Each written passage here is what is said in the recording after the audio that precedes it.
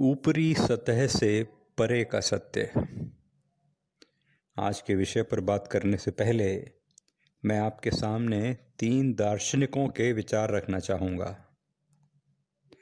पहला विचार है डॉक्टर रॉबर्ट शूलर का, जिन्होंने कहा था, यह कोई भी बता सकता है कि एक सेब में कितने बीज होते हैं, किंतु ईश्वर ही जानता है कि एक बीज में कितने सेब होते हैं।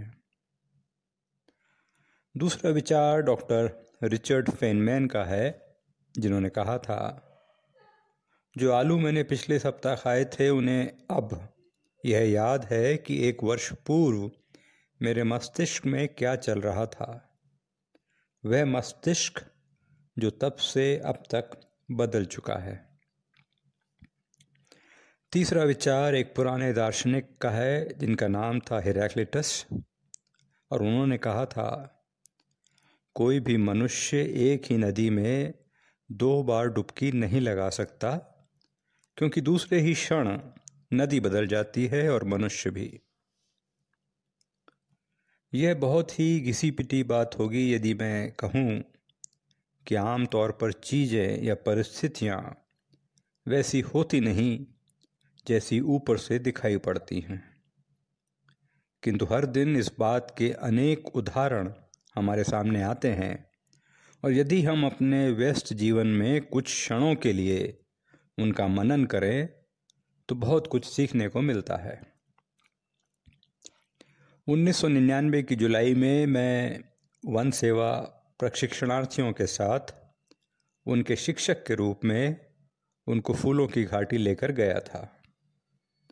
हम देहरादून से गोविंद घाट बस से पहुंचे थे और वहां से घांगरिया तक पहाड़ी रास्ते से पैदल चले थे और रात में वहीं विश्राम किया था। फूलों की घाटी में असंख्य रंग बिरंगे फूल खिले थे और ऊंचे पहाड़ी क्षेत्रों में हमें ब्रह्म कमल भी दिखे थे। यह प्रकृति का अनोखा खेल है कि हजारों फूल केवल कुछ महीनों के लिए ही इस घाटी में अपनी छटा बिखेरते हैं और उसके बाद सर्दियों में पूरी घाटी एक मोटी बर्फ की चादर से ढक जाती है। उस समय किसी भी वनस्पति का नामो निशान भी वहाँ नहीं रहता है।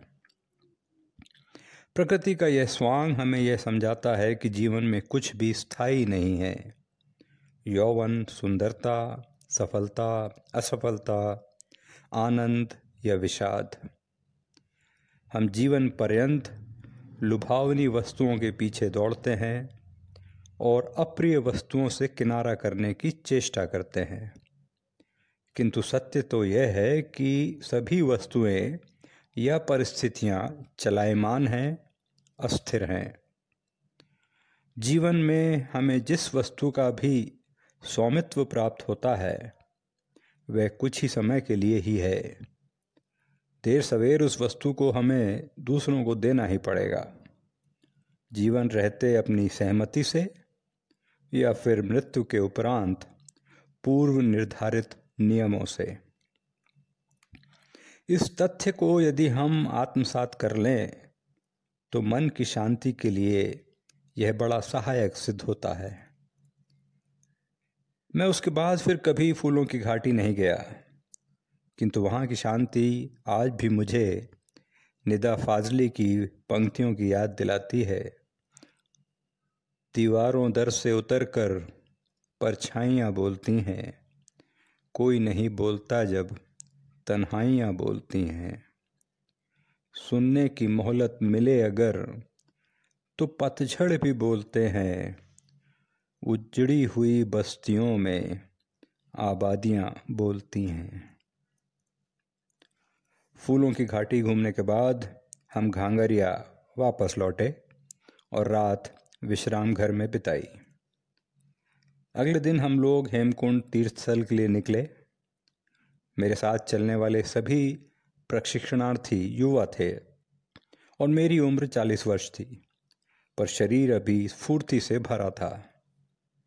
इसके बावजूद भी हेमकुंड साहब की चढ़ाई चढ़ने में हमें काफ़ी परिश्रम करना पड़ा। खंगरिया में 3 दिन रहने पर मैंने पाया कि हर शाम मुझे थोड़ा सा सिर दर्द रहता था। यह शायद उस ऊंचाई पर हवा में ऑक्सीजन की कमी के कारण था। पहाड़ पर चढ़ते हुए शरीर का पसीने से भीगना और विश्राम करने पर हवा की ठंडक से शरीर के तापमान में तेजी से गिरावट भी सिर दर्द का कारण शायद रहा हो।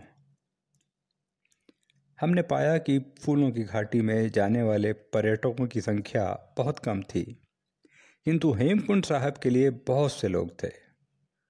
इसका एक कारण यह भी था कि यह तीर्थ स्थल साल में मई से अक्टूबर तक ही खुला रहता है और शीतकाल में कड़ाके की ठंड के कारण यह श्रद्धालुओं के लिए बंद रहता है।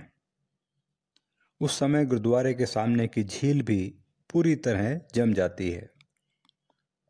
उस दिन बारिश की बौछार और तेज हवा का सामना करते हुए हम सब हेमकुंड गुरुद्वारे तक चढ़ गए, जहां हमें गर्म चाय और हलवा प्रसाद के रूप में दिया गया।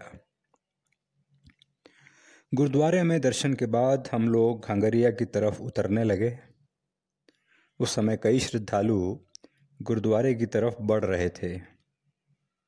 ऐसा कहा जाता है कि आस्था पहाड़ को भी हिलाने की क्षमता रखती है। उस दिन कम से कम मुझे यह तो दिख ही रहा था कि कैसे आस्था लोगों को उस दुर्गम पहाड़ पर चढ़ने के लिए प्रेरित कर रही थी।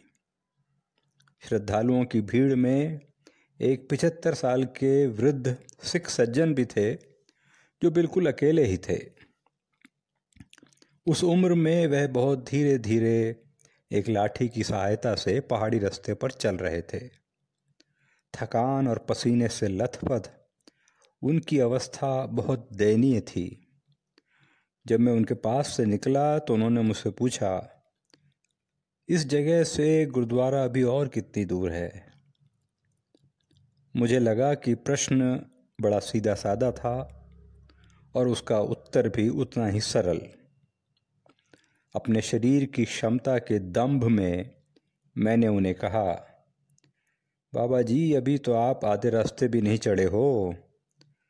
जितना आप चल कर आए हो उससे अधिक दूरी तो अभी बाकी है। मेरा उत्तर सुनकर उनके चेहरे पर थकान और मलिनता और बढ़ गई। मुझे भी अपनी बेवकूफ़ी पर ग्लानि हुई। थोड़ा आगे जाने पर एक श्रद्धालु ने मुझे एक सलाह दी।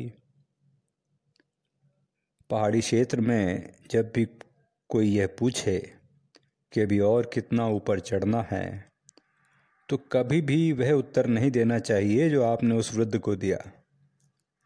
सदा उत्साहवर्धन के लिए यही कहना चाहिए कि उसकी मंजिल अगले मोड़ पर ही है।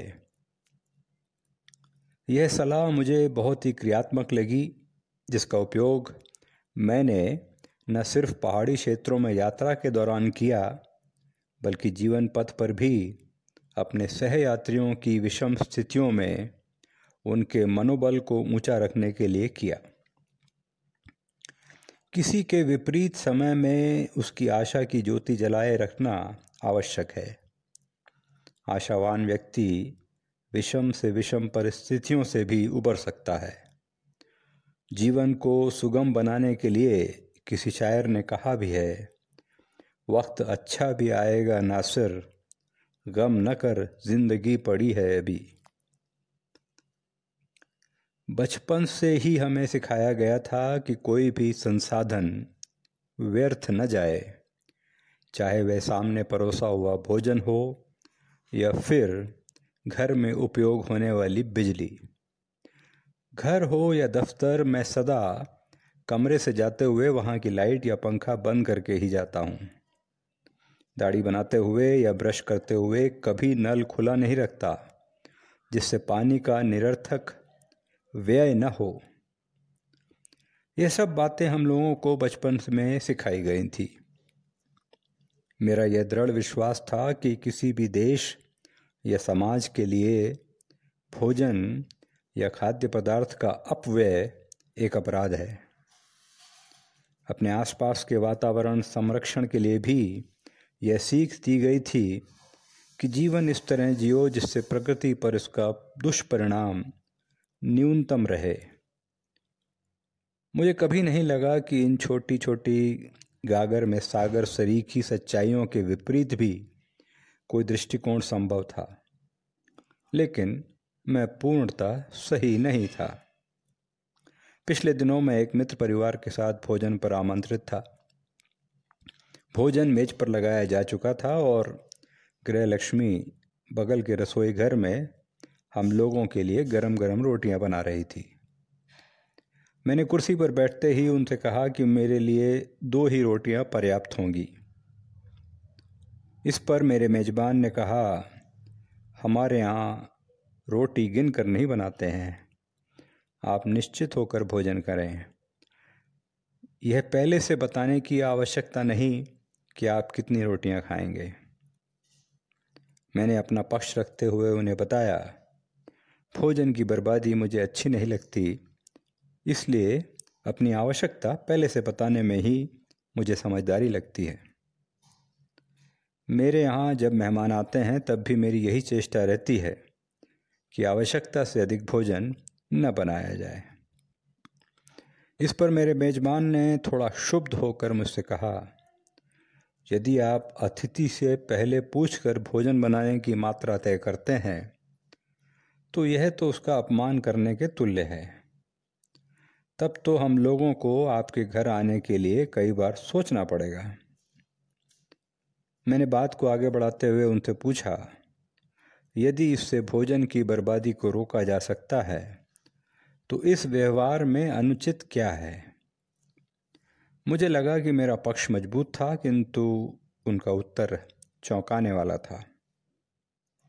आपको क्यों लगता है कि रसोई में बनने वाला भोजन केवल आपके लिए है? बचा हुआ भोजन किसी भूखे गरीब को भी तो दिया जा सकता है। इसके अलावा गाय, कुत्ता, बिल्ली, गिलहरी, चींटियाँ और चिड़ियाँ भी तो आपके द्वारा छोड़े गए भोजन पर ही निर्भर हैं। उनके दृष्टिकोण ने सहसा मुझे बचपन की याद दिला दी, जब रसोई में पहली रोटी बनाकर एक तरफ रख दी जाती और उसे कहते थे गाय की रोटी। परिवार के सदस्यों के भोजन उपरांत अंतिम रोटी को कुत्ते की रोटी कहकर बनाया जाता था और फिर उन्हें ढूंढकर खिलाया जाता था। वासुदेव कुटुंबकम तो मैंने बहुत बाद में सुना था, किंतु उसका असली तत्व या मर्म तो इन्हीं साधारण घरेलू रीतियों में रचा बसा था। अपने मेजबान से हुई वार्तालाप ने मुझे फिर से एक बार स्मरण कराया कि प्रकृति में संभवतः कुछ भी अपव्यय नहीं होता है। यदि पाठकों को यह कथन कुछ अटपटा लगे तो उनके विचार के लिए मैं कुछ प्रश्न छोड़ जाता हूँ। ब्रह्मांड में यदि कोई विशालकाय सितारा बुझकर ब्लैक होल में बदलता है तो क्या किसी अपव्यय की श्रेणी में आएगा? समुद्र से भाप बनकर उड़ता जल फिर कहीं बरसकर नदी नालों से होता हुआ समुद्र में लौट आता है तो क्या यह निरर्थक है?